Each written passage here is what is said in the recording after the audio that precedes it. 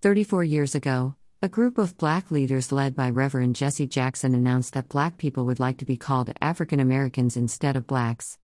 Just as we were called colored, but we're not that, and then Negro, but not that, to be called black is just as baseless, Jackson said at a news conference on December 19, 1988, after meeting with a group of black leaders.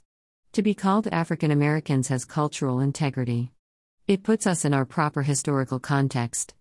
Every ethnic group in this country has a reference to some land base, some historical cultural base. African Americans have hit that level of cultural maturity, he said. Though some had issues with the name change and continue to do, the term has stuck for more than 3 decades. In fact, many got to know about the term when Jackson started popularizing it in the 1980s. But in by Fred R. Shapiro from Yale shows that the term African American has been there long before the 1980s. Shapiro said while doing a routine search for the phrase in America's historical newspapers in April 2015, he was shocked to find the term in a 1782 sermon. The sermon, titled A Sermon on the Capture of Lord Cornwallis and published in Philadelphia, includes the byline by an African American. The sermon does not show the background of the preacher, but from his findings, Shapiro believed that a black person from South Carolina who did not have the benefit of a liberal education wrote it. But Richard Newman, a scholar of African American history, told Shapiro that he does not think the author was black or a person of color, as the tone and style of the sermon are different from black writing at the time. Edward Rougemer, an associate professor of African American Studies and History at Yale, is of the view that the author was black, considering the sermon was published in Philadelphia, where a lot of former slaves from Virginia, Maryland, and Delaware moved to after they were freed by their owners. In the sermon, the author addresses my own complexion, ye who are my brethren, my kinsmen according to the flesh, ye descendants of Africa.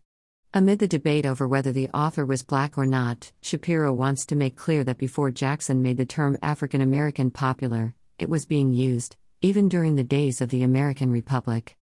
It is documented that in the 1980s, activist Ramona Edelin, who was president of the National Urban Coalition, was the one who urged Jackson to convince his fellow blacks to call themselves African Americans.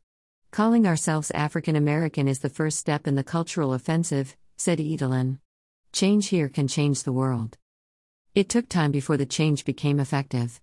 3 years after Jackson called for the name change, only 15% used the term African American while 72% still called themselves black, per a 1991 survey by the Joint Center for Political and Economic Studies in Washington cited by. But by 2003, almost half of blacks were using the term African American. Only 35% preferred black while 17% liked both terms. To date, African American is widely used, but there are still those who are opposed to the term. To term ourselves as part African reinforces a sad implication, that our history is basically slave ships, plantations, lynching, and that we need to look back to Mother Africa and feel good about ourselves. John McWhorter, author of the book, Authentically Black, Who Prefers to Be Called Black, was quoted by NewAfricanMagazine.com. Way back in the 1980s, the Reverend B. Herbert Martin, who was head of Chicago's Human Relations Commission, also thought the name change wasn't necessary. But he was quick to add, I think the title or name African American points us to a higher consciousness in terms of the origin of African people. This content was originally published here.